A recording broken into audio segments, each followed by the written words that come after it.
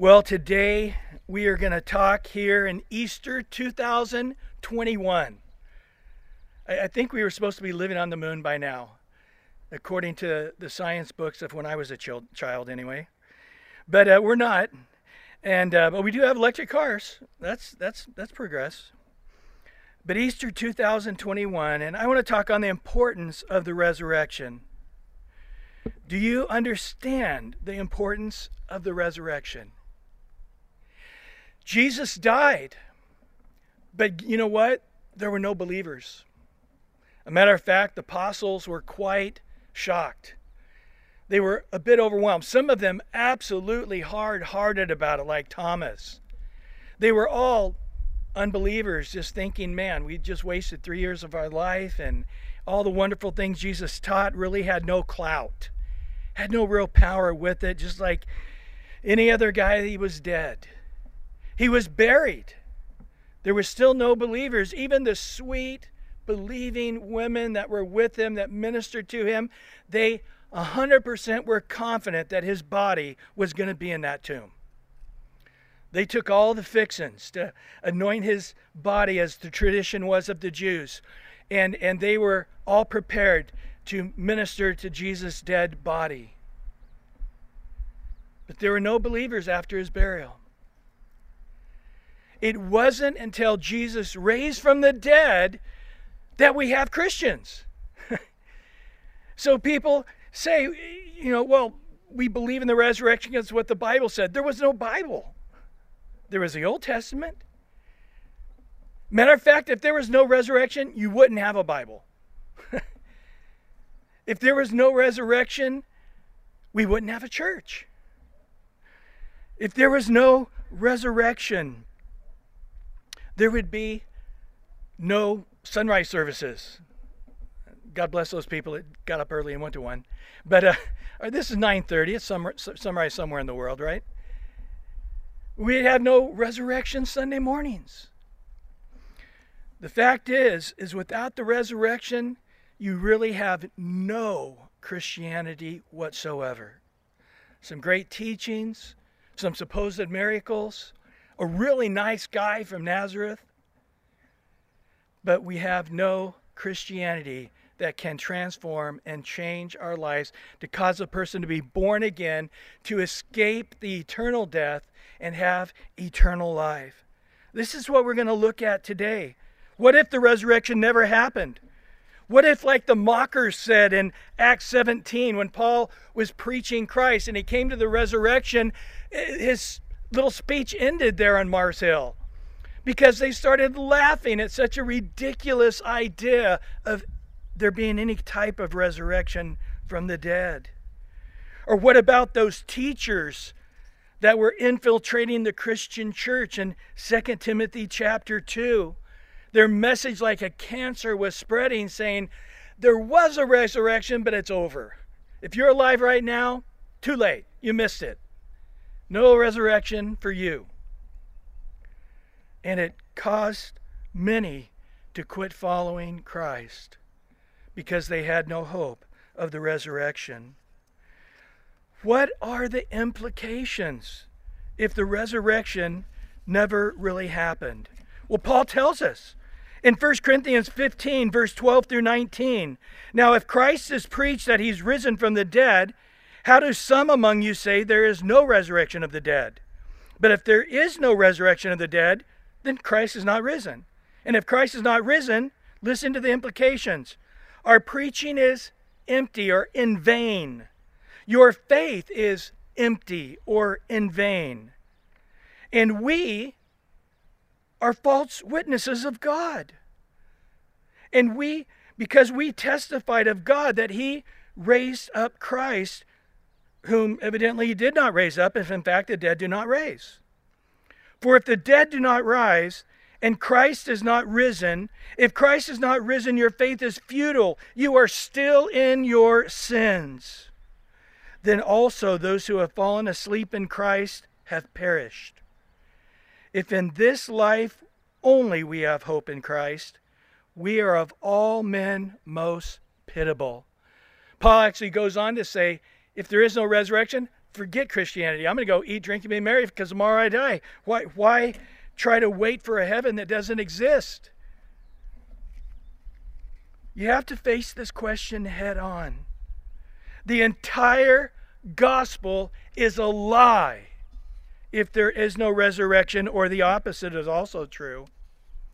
It's a powerful, life-changing, absolute truth.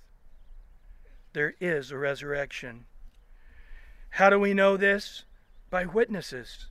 In 1 Corinthians 15, verse 5 and 6, he says that Christ, after he raised from the dead, was then seen by Cephas, or Peter, and then by the 12. They're called the 12, even though minus Judas. After he was seen by over 500 brethren at once, over 500, of whom the greater part remain to the present time, but some have fallen asleep, which is the Christian word for they've died. After that, he was seen by James and also by the apostles. Last of all, he was seen by me also, as one born out of due time. Paul had a unique conversion. Christ himself witnessed to him. Peter, in the very first Christian sermon, said this in Acts 2:32, "This Jesus God has raised up, of which we are all witnesses." And I can imagine the other apostles and some of the group of the 500 shaking their head going, "Ask me, I'll tell you about it." The writer of the Gospel of Luke also wrote the book of Acts. And he says in Acts chapter 1, "The former account I made, O Theophilus, lover of God, of all that Jesus began both to do and teach, until the day in which he was taken up, after he through the Holy Spirit has given commandments to the apostles whom he had chosen, to whom he also presented himself alive after his suffering," by, listen to this, "by many infallible proofs, being seen by them during 40 days, speaking of the things pertaining to the kingdom of God." Luke, this doctor, this intellectual, says this is one fact of history that can be proved more than any other fact in all of history. Spurgeon, the great prince of preachers, said this, "I suppose, brethren, that we may have persons arise who will doubt whether there was ever such a man as Julius Caesar or Napoleon Bonaparte. And when they do, when all reliable history is flung into the winds, then, but not till then, may they begin to question whether Jesus Christ rose from the dead. For this historical fact is attested by more witnesses than almost any other fact that stands on record in history, whether sacred or profane." The fact is there's more written about Jesus than any other man. The many infallible proofs. Throughout history, there are men who understood, if I can prove there was no resurrection, I can stop these annoying Christians. A great lawyer named Simon Greenleaf was an atheist who set out to do that. And as he began to put his courtroom together of his presentation of proving that this whole Christian thing is a big hoax and there was no resurrection, he ended up becoming a Christian. In more modern times, Josh McDowell, also a lawyer, the same exact thing. And he wrote a book called More Than a Carpenter. And then also the evidences for the resurrection. The fact is when you try to disprove the resurrection, you quickly find, I believe in the resurrection. So what is the gospel? And the resurrection is the most important part of the gospel. Paul says in 1 Corinthians 15, verse 3 and 4, "I delivered to you first of all that which I received." Number 1, Christ died for our sins according to the Scripture. Number 2, that he was buried. Number 3, the most important of all, that he rose again the third day according to the Scripture. Now, Paul here is referring to the Old Testament Scripture at this time. And there are many Scriptures, but just to name one for each of those, Christ died for our sins in Isaiah 53:8. It says he was taken from prison and from judgment. Who would declare his generation? Us. We're doing it right now. For he was cut off, put to death, from the land of the living. Here's why. For the transgressions of my people he was stricken. The Lamb of God, who bore our sins upon himself, that we could be forgiven, our substitute lamb. He bled and died in our place. Secondly, he was buried. In Isaiah 53:9, it says that they made his grave with the wicked and with the rich. Joseph of Arimathea was in the process of building a tomb, and it had not quite been completed. No man had ever laid in it before. And it's interesting, that tomb is still not finished. And you can go and see it today. I just this morning watched a Sunday morning sunrise service from the Garden Tomb there in Jerusalem. It was put on by CBN. It was amazing. And then he was raised on the third day. Psalm 62:10, this is Jesus prophesying, speaking in advance to the Father about himself 1,000 years before. In Psalm 16:10, for you will not leave my soul in Sheol, which is the holding place of the righteous and the wicked. Nor will you allow my Holy One to see corruption. His body wouldn't decay and rot as corpses do. So what is this day of resurrection all about? Again, he tells us in verse 1 through 4. I want to read it again in 1 Corinthians 15. Moreover, brethren, I declare to you the gospel which I preached to you, which also, notice, you received, and in which you stand, by which also you are saved, and if you hold fast that word. 4 things. We received it, we stand in it, it's that gospel which saves us, and now we hold fast to that word, which he says, I preached to you unless you believed it in vain. For I delivered you, in verse 3 of 1 Corinthians 15, I delivered to you first of all that which I also received, that Christ died for our sins according to the Scripture. He was buried. He rose again the third day according to the Scriptures. Let's cover that. Christ died for our sins. We would, I think, do ourselves injustice if we didn't read out of Isaiah 53, verse 4 through 6, some of those powerful healing prophecies in Scripture. Surely he, the Messiah, Jesus, has bore our griefs. He has carried our sorrows.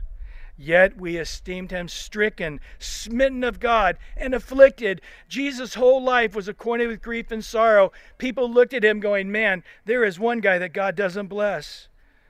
But he was being tempted at all points. We were tempted that he could aid us now while we're in this human flesh. Verse 5, he was wounded for our transgressions. Transgressions it's black and white. It's like the IRS telling you owe them more money. It's just, you're not going to get anywhere with that. It's just black and white. I know that's sin. I'm thinking about it. Yeah, it's still sin. It's wrong. It's hurtful to me, to others, to God. And I'm still going to do it. That's transgression. That's why he was whipped with a whip. That's why nails were driven through his hands and his feet. He was bruised for our iniquities. Iniquities are lust. I didn't plan on sinning, but all of a sudden, whoa, and then the next thing I know, I'm in it, and I'm going, how did I get here? That's our sinful bodies. The chastisement or the crucifixion of our peace, shalom, our healing, our wholeness, was upon him, and by his stripes we are healed. Amen to that? All we like sheep have gone astray. We've all turned every one to his own way. Boy, is that true? The proverb says there's a way that seems right to a man, but the end of that way is destruction. We've all gone our own way and brought much destruction. But the Lord has laid on him the iniquity of us all. In Matthew 20:28, Jesus said, I did not come to be served. I came to serve and give my life a ransom for many. The word ransom is to buy out of slavery, to buy us out of the slavery of our own bad choices, to buy us out of the slavery of our own foolishness, to buy us out of the slavery of the power of sin that was upon us. In 2 Corinthians 5:21, one of the greatest verses in the Bible, he made him, the Father made Jesus, the Lamb of God, made him who knew no sin. Jesus was tempted at all points we are tempted, but he never sinned. He made him who knew no sin to be sin for us. Jesus never had sins in his own body until he had our sins upon him. It wasn't the Italians, the Romans, that killed Jesus. It wasn't the Jews that killed Jesus. It was your sins, my sins, that killed Jesus. The Bible says the soul that sins shall surely die. Jesus never sinned, so he could have hypothetically stayed on that cross for eternity and never died. But he did die because your sins put him to death. He who knew no sin became sin for us, that we might become the righteousness of God in him. It's not that we were given some driver's license of righteousness to get into heaven. You know, here's my ID, there's my righteous stamp. No, we became. It's not a robe that we wear sometimes. We can take off, or somebody can steal it, or moths can eat it up. No, we become this sinful person. God's Holy Spirit comes into our life. He says he circumcises our heart of that old sin, and he takes the writings that are written against us, and he crushes it and throws it away as far as the east is to the west. So now when we sin, and we still sin in this body, well, write that one down. Oh, there is no place to write it down. Those handwritings have all been destroyed. But he sinned 10 times. Where are we going to write them down? Well, he's righteous. There is no place to write those down. Isn't that great? That we no longer have sin ever again accounted to us. That the Father looks at Jesus, his Son, in perfect righteousness, one who has never sinned, and he looks at you. You're exactly like his Son Jesus. Perfect in righteousness, as though we had never sinned. And he, by the power of his death, by the power of his resurrection, maintains us in that place of righteousness. God, in Ephesians 2, we're studying that on Sunday mornings, he says he already sees us seated with him in heavenly places. God doesn't see the past and the present and the future differently. God's eternal. And he sees everyone that's believed on him. They're righteous and they're already with Christ, our husband, our friend, our Savior. And then the third thing, not only did he die for our sins, not only was he buried, but he rose again. This means Jesus paid for all of our sins on the cross. But how do we know that it's really a substitute that the Father would receive? Right? I mean, if I've been in other countries that only receive their type of money, and I pull out my American dollars and they're like, I didn't even know what to do with that. And I'm like, man, this is worth a lot. Not here. And then they give me some of their funny money and I'm like, this is worth something? Oh yeah, you can buy with this. Well, how do we know that Jesus dying on the cross is a lamb without spot or wrinkle or blemish? How do we know that that Lamb of God is a worthy substitute for our sins, a satisfaction of our judgment, our condemnation, of our sins fell upon him, and now the judge says the price has been paid. Let me tell you something. It's because he rose again from the dead. We just read in 1 Corinthians 15, Paul said, if Christ didn't raise from the dead, we are still in our sins. Because if he didn't raise from the dead, it meant that there is no life in his name. That the sacrifice was not a worthy substitute sufficient for payment for our sins. So now Romans 6:23 makes sense. The wages of sin is death. That's eternal separation from God. Remember, God said to Adam and Eve, the day you eat of that tree of the knowledge of good and evil, and that day you will die. Well, they didn't fall dead under that tree and become fertilizer. They still were alive, existing on this earth, but they no longer could have fellowship with God. They were kicked out of the Garden of Eden, and God no longer walked with them as he once did. They were separated from God. So the wages of sin is an eternal separation from God. But now that Christ has risen from the dead, the gift of God is eternal life in, through, by Jesus Christ our Lord. Listen to this progression in John 10 as Jesus talks about himself. In John 10:11 he says, the good shepherd gives his life for the sheep. In verse 15, the Father knows me, even so I know the Father, and I lay my life down for the sheep. In verse 17, therefore my Father loves me, because I lay my life down, that I may take it again. Verse 18, no one takes it from me, but I lay it down of myself. I have power to lay it down. I have power to take it again. This command I received from my Father. What character! What self-control! Jesus in the garden says, Father, if there's any way for this cup to pass from me, is there any other way men can be forgiven? Is there any other way men can be declared righteous to go to our heaven? If there's any possibility of any other way, not my will, your will be done, but let this cup pass from me. He prayed that, and blood vessels began to break in his body, sweating blood as he prayed so intensely. The Father said nothing. Angels came and ministered to him.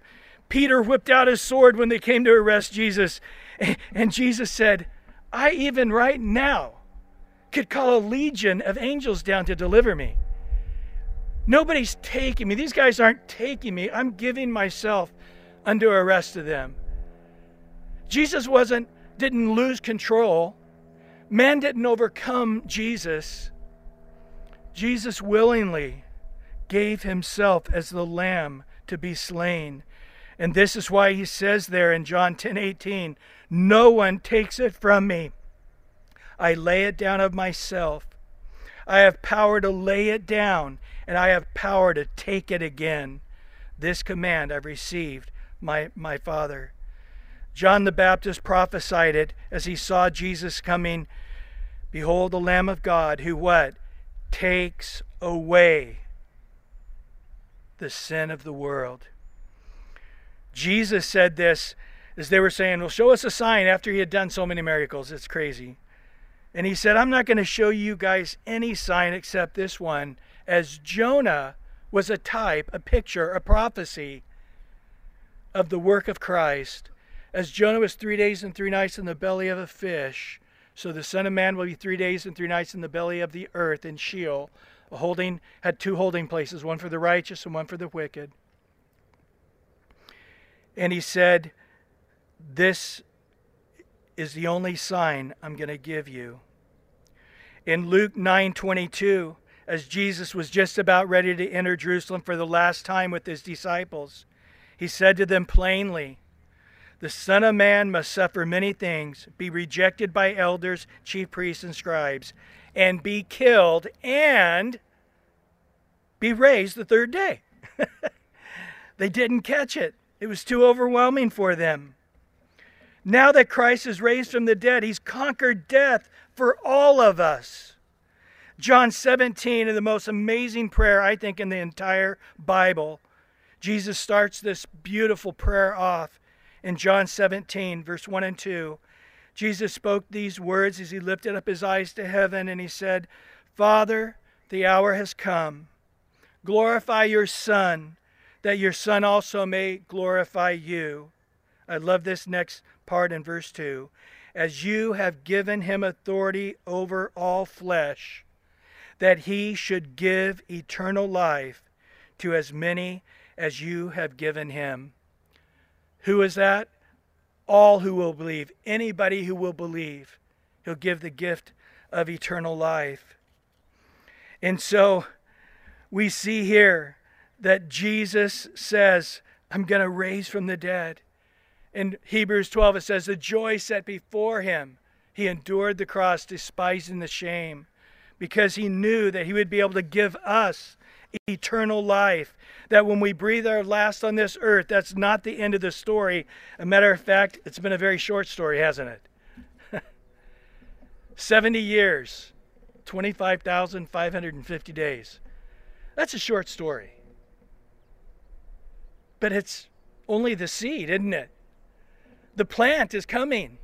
Unless the seed dies and falls into the earth, it can't produce. So like that little brown seed, you're looking at this little thing going, what is this little thing? But inside that little tiny seed is an incredible genius. It can set in a jar in your garden area for years. But when you take it out and you plant it and the mixture with the dirt and the water, you don't get a big brown seed. Oh, well, I wish I hadn't planted that ugly thing. No, what comes out of that? This incredible, beautiful flower. Going, how did that little ugly, brown, dead-looking thing, how did it produce this beautiful rose bush? It's a picture of us. Christ is saying, I'm going to raise from the dead and I can give life to everyone I see, to whoever believes upon me, to all who will believe, to all who will receive. I've got the joy. I'm enduring the cross. Oh, it's painful. It's horrible. I've never experienced sin before. Oh, this sin. Oh, my God, why hast thou forsaken me? It's okay. Because all these ugly little seeds who believe in me, I'm going to take this earthly body and I'm going to transform it into a heavenly body. And never again shall the word death be spoken. There's no graveyards in heaven. There is no death. There's no sorrow. There's no pain. There's no suffering. No more tears will be shed, except probably the tears of joy. So how do I receive this resurrection? It's by faith in God through his Son, Jesus Christ, our Messiah. John 3:16, for God so what? Loved. God so tolerates the world. That's so often what people think. God is so fed up with the world. I'm going to make you guys righteous because I'm tired of looking at your unrighteousness. That's not what's happening, is it? God loves us. He wants this ugly little seed to turn into an eternal, beautiful body. He loves the world so much that he gave the most precious thing in all of heaven and all of earth and all of space and of all of time. Throughout all the history of man, the most precious, beautiful thing to the Father is his only begotten Son. To die for our sins, to be buried, and to rise again the third day. That whoever believes in him should, number one, not perish, but have everlasting life. In Ephesians 2:9, by grace you've been saved. That means you don't deserve it. You don't earn it. We're never worthy of it. It doesn't matter that you're not worthy. It doesn't matter that you don't deserve it. It doesn't matter that you're not going to do something great to make God worth God's time. He just loves you. By grace you've been saved through faith. That not of yourself, it is a gift of God. Galatians 3:26, for you are all sons of God through faith in Christ Jesus. John 6:28 and 29, then they said to him, what shall we do that we can work the works, plural, of God? Jesus answered and said to them, this is the only work, singular, you need to do. Believe on him whom he, the Father, has sent. So put faith in what? Put faith in Christ's nature. Put faith in Christ's faithfulness. Put faith in Christ's character. Put faith in Christ's promises that we have his word spoken through the Bible. In Hebrews 13:8, Jesus Christ is the same yesterday, today, and forever. The Bible describes it as believe, trust, accept, receive. All the same thing of saying, Jesus Christ, be my Savior. I need a Savior because I'm a sinner. I need a Savior because I know I've got to be perfect as my Heavenly Father is perfect to go to heaven. And there's no way I can attain to that in this sinful body. And God will give salvation, eternal life as a gift. And listen to this point, to be never taken away. Why is that so essential? Because I don't think that you really have saving faith till you realize believing on Christ alone is an eternal gift. In 1 John 4:18, he says, here's what I found. In 1 John 4:18, there is no fear in love, but perfect love casts out fear, because fear involves torment or judgment. But he who fears has not been made perfect in love. You see, the gospel, where it keeps man in paranoia, it keeps man in fear, it keeps telling you there's fine print at the bottom of the contract that says you didn't live up to it, you didn't pray hard enough, you didn't go to church enough, you didn't give enough, and you did this and that, and those things are naughty on the naughty list. So now there's a possibility that the hope you had in not perishing but having eternal life is sort of in question, and you need to shape up right now. Or you may end up standing before God in judgment after all. That's not the gospel. The word gospel means good news. That's not good news. That's horrible news. To give a hope and then to have that hope dashed. To give somebody a joy that heaven is theirs and then to find out later, not so much after all. I loved you, but then you got ugly and now I don't love you anymore. How horrible. Guys, it's just a lie from the pit of hell. In John 6:37, all that the Father gives me will come to me, and the one who comes to me, I will by no means cast out. If you're here today and you're not a Christian, in your heart you can say, Jesus, be my Savior. Right now you've come to him. You'll never perish. God loves you with a perfect love, and it should cast out all paranoia, all fear, all worry of your rightness with him. In John 6:40, this is the will of him who sent me, that everyone, how many people? Everyone who sees the Son and believes in him may have everlasting life, and I will raise him up on the last day. He's the same yesterday, today, and forever. He's not going to change his nature, his character, his promises. In John 6:47, most assuredly I say to you, he who believes in me has everlasting life. End of story. He didn't say whoever believes in me has a good possibility of having everlasting life. As a matter of fact, if you really start living holy, you got a probability you'll have everlasting life. We're going to wait and see, but you're in line. I've got your number. Don't call us, we'll call you. There's a good chance you'll have everlasting life. Just wait for the phone call to come in. Wait for the text message to beep. No. John 10, 27 to 29. My sheep hear my voice. I know them and they follow me. I give them eternal life. They shall never perish. Do you hear that word? It doesn't say they have a good possibility they won't perish. He says it dogmatically. They shall never perish. Neither shall anyone snatch them out of my hand. Neither man, nor demon, nor the weakness of man, the sinfulness of man, the struggles of man, the fleshliness of man, nothing can stop God letting go of you. My Father who is given to me is greater than all, and no one is able to snatch him out of my Father's hand. The Son has us in one hand, the Father has us in the other hand, and neither one of them are letting us go. We're his children. It can happen right this second. We have this most magnificent picture when Jesus is on the cross. You got two equal sinners on each side.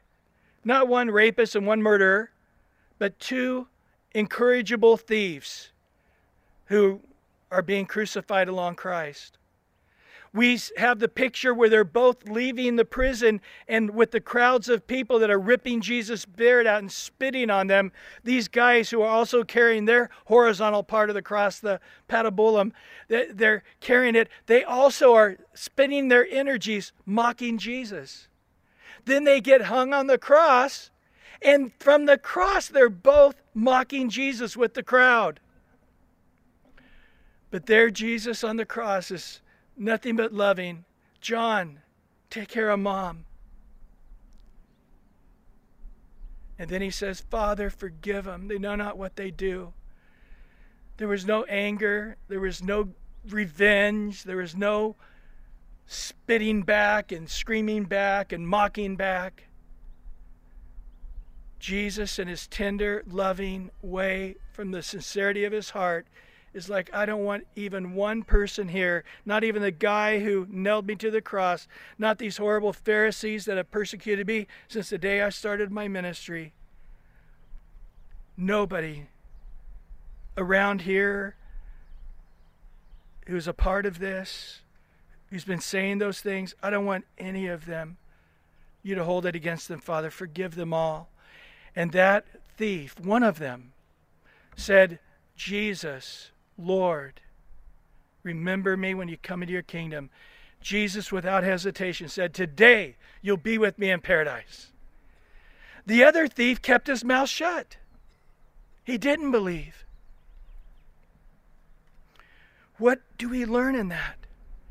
That we are saved not of ourselves. It's not of our works. It's a gift of God. That thief's hands were tied. His feet were tied. He would never go to church. He would never read a Bible. He would never do good to the poor or give financially. Yet he is going to be in heaven because it's not of ourselves, it's not of works. It's a gift of God. This is so essential for us to understand. It's a gift.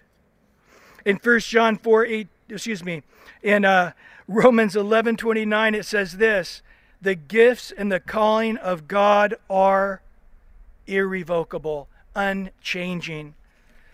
Ephesians 2:8 makes it clear it's not of ourselves, it's not of works, it's a gift of God. And the Bible also says the gifts of God can never change. Jesus says it simply and clearly. Listen to his own words. In John 1:12, but as many as receive him, me, Jesus, to them he gave the right to become children of God, to those who believe in his name. Is that you right now? Jesus, I need a Savior. I need one to save me from myself. I need somebody to save me from my flesh, my own wicked, sinful ways. I believe you paid all my sins on the cross. I believe in you. Right now, if you believe in your heart that Jesus is Lord and God has raised him from the dead, you're saved. Receive him. Once again, John 3:16. For God so loved the world, he gave his only begotten Son, that whoever believes in him should what? Not perish, but have everlasting life. No verse after that to qualify that statement. It doesn't say in verse 17. Now, don't get carried away with this. It doesn't mean everybody who believes will still make it to heaven. Don't exaggerate this point. Not everybody who... No, it doesn't do that, does it? In John 5:24, most assuredly I say to you, he who hears my word and believes in him who has sent me has everlasting life, and shall not come into judgment. Let me say that again. Shall not come unto judgment, but has already passed from death into life. In Romans 1:16, I'm not ashamed of the gospel of Christ. It is the power of God for salvation for everyone who believes, for the Jew and for the Gentile.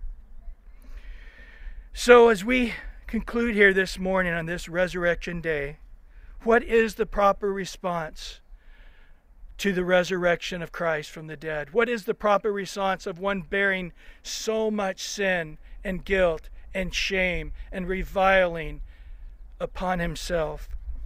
Well, Paul tells us in 2 Corinthians 5:14 and 15, for the love of Christ compels us, constrains us, because we judge thus, we discern it in this way, that if one died for all, then what? All died. He died for all, that those who live should live no longer for themselves, but for him who died for them and rose again. Christ has set us free from our slavery of sin and guilt and shame, not to just serve ourselves and to live in peace on earth for ourselves. He did that to make us a light and a salt to the earth, to spread that good news, the gospel. Here's another question in response. Why don't all come and believe? Why doesn't everybody see the necessity of the cross, the burial, and the resurrection? 1 John 1:8 tells us, if we say that we have no sin, we deceive ourselves, and the truth is not in us. 1 John 1:10, if we say that we have not sinned, we make him a liar, and his word is not in us. Let me stop just for a minute. It's a historical, provable fact. There was a guy, Jesus from Nazareth, who taught, who died on the cross. Other sources outside the Bible, such as Josephus, tells us about his crucifixion.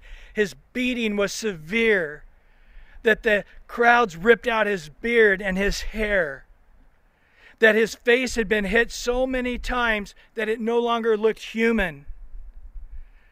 When the crown was put upon his head, so much blood came out on this bloated face, already cracked and bruised and black-eyed and so puffed up, that the blood came down, covered his face completely, and dried. It was caked on there and dried black. And he did not look like a human being. And then nails through his hands and his feet, and it was suffering. He didn't do that for everybody's good to be better. You see, that was what you'd have to say. Oh, I think all men are basically good. Then Christ went through a horrible, torturous crucifixion to make good people better? Doesn't make sense, does it? Christ died on the cross. Father, if there's any other way, let this cup pass. Christ was brutalized because your sins are that bad. Your foolishness, your sinfulness, our human condition is so corrupt. The proverb says, like a dog returns to its vomit. That's our human nature, isn't it? The thing that made us throw up, we go back to it over and over again. It's putting us in bondage, but yet we keep eating it up and vomiting it out a second time, and then a third time, and cruising around going, hey, there's a nice meal, and we eat it for the fifth time. That's our sinful, horrible, rotten condition. This is why Christ had to suffer in such a great way. But men will still say, I'm basically good. You know, I'm a good guy. God's a good guy. I'm sort of cool. He's sort of cool. He's going to say, yeah, you didn't do the traditional Christian thing, but, you know, you're so cool. I want you in heaven with me. This is what people have believed. If you say that you're without sin, you make Jesus a mockery. You make his cross a mockery. You make his death an absolute joke if it was not necessary. In John 3:17, God did not send his Son into the world, condemn the world, but that the world through him might be saved. But then it goes on in John 3:19 to say, this is the condemnation, that light has come into the world, and men loved darkness rather than light, because their deeds were evil. Why don't men come? Because they don't understand the truth about themselves, that they, like all men, are horrible sinners, needing a Savior. As for me, Brian Newberry, I am a sinner. I need forgiveness. I need a Savior. I need it every single day. This is why I've received Christ as my Savior. Have you? Have you trusted in Christ, the work of the cross, his burial, and his resurrection as sufficient for your salvation, to be accepted by the Father, to never be judged, to pass from death to life, to never perish, but to not just never perish, but beyond that, to have everlasting life in heaven? There'll be a new earth, a new Jerusalem. We'll be there with him around his beautiful throne with the multitude of angels. No more devil, no more sin, all of us in our beautiful glorified bodies, exactly as Christ. Won't you believe it now? A couple of verses I shared earlier, I want to share again. If we confess our sins, he is faithful, he is just to forgive us of our sins. Remember earlier we said have faith in what? In his nature, in his character, in his promises, in the fact that he's the same yesterday, today, and forever. He's unchangeable. If we will confess, notice it doesn't say get on your knees and beg. I remember being in Mexico City, and on the way to the Basilica, they have a center section in the cars where the cars are going by where people can crawl on their knees for 2 miles uphill on asphalt to finally get to the Basilica. And then if they tie a ribbon on the gates, then God will grant their petition. And so many of them are just so laid down with the guilt of their sin. They're doing this repeatedly, 7 times a year, bloodied knees, and spending hours, sometimes days, to get there, to see little old ladies praying that their son that died would get out of purgatory, crawling on their knees, bloodied, and trying to get up there, and the priest then saying, oh, let me bless you for that. My heart just breaks when I think, no, it's a gift of God. It's not of yourself. It's not of works. It's joyfully, freely given. It didn't get undone. Well, I did receive the Lord a few months ago, but I need to receive him again because I've had a really rough 6 months. No. Just like any child coming to his parents. It's like the shepherd has responsibility over the sheep. He will restore your soul. He'll lead you in the path of righteousness for his name's sake. Surely his goodness and mercy will follow you all the days of your life, and you shall dwell in the house of the Lord forever. Why? Because you're worthy? No, it's by grace. I'm not worthy. I don't deserve it. The things I don't want to do, I do. The things I do want to do, I don't do. What do I discover? That I'm still in this sinful body, even though God's Spirit lives in me, and the willing to want to be in that new body, to be in heaven, to be in a place where there's no sin and no devil, and everybody's loving Jesus and walking according to his will. I crave that. Nevertheless, I find myself in a sinful planet where there's a real devil who's out to kill, steal, and destroy. And I find myself needing God's grace and his saving power. I'm going to read this for the third time today, John 3:16. God so loves the world. He loves you so much that he gave his only begotten Son. And he did it all. On the cross, it's finished. By his stripes, we are healed. By his bruising, all our iniquities are forgiven. The chastisement of your well-being fell upon him. And now you are forgiven. You are healed. John 17:3, this is eternal life, that they may know you, the only true God, and Jesus Christ, whom you've sent. One final verse today, 1 John 5:13. These things I've written to you who believe in the name of the Son of God, that you may know, that you may know, that you may know, that you may know, that you may have confidence and never a seed of doubt, that you have eternal life, and that you may continue to believe in the name, the nature, the character, the promises, the power of his resurrection. You may continue to believe in the name of the Son of God. Lord, we thank you for your word today.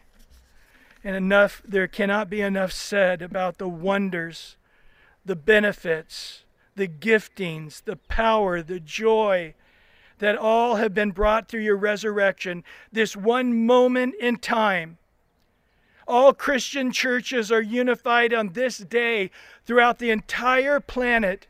Some out in the middle of Africa, some in the jungles of the Amazon, some in underground churches in China and Indonesia and Iran. They are all quietly rejoicing. It's finished. Jesus completed the work on the cross, and it was received by the Father because of the resurrection. And Lord, we cry out now that we might know you and the power of your resurrection. We come. There's many here today that believe in you, but they're weighed down with guilt.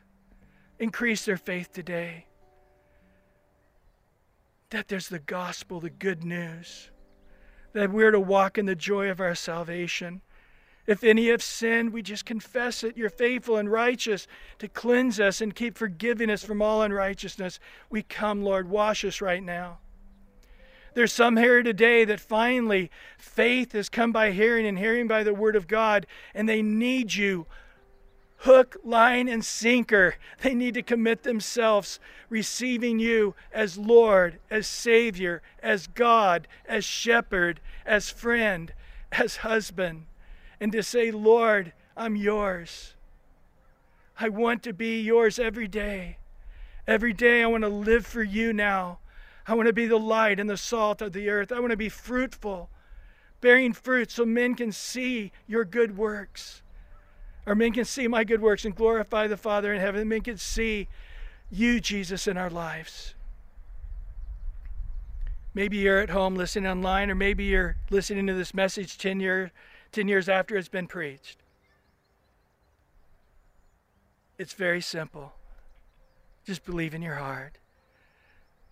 Pray a prayer something like this if it'll help. Dear Heavenly Father, I believe that you love me.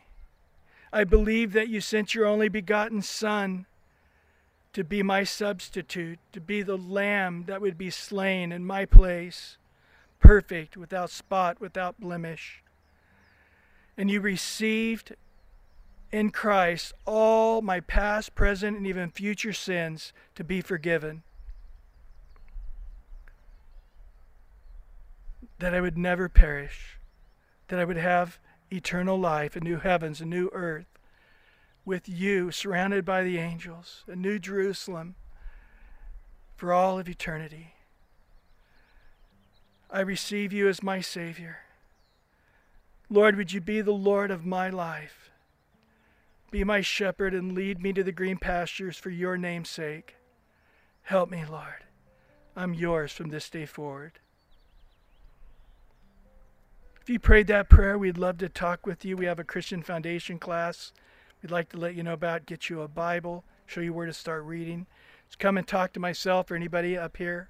We'd love to just point you in the right direction. The Lord bless you and keep you.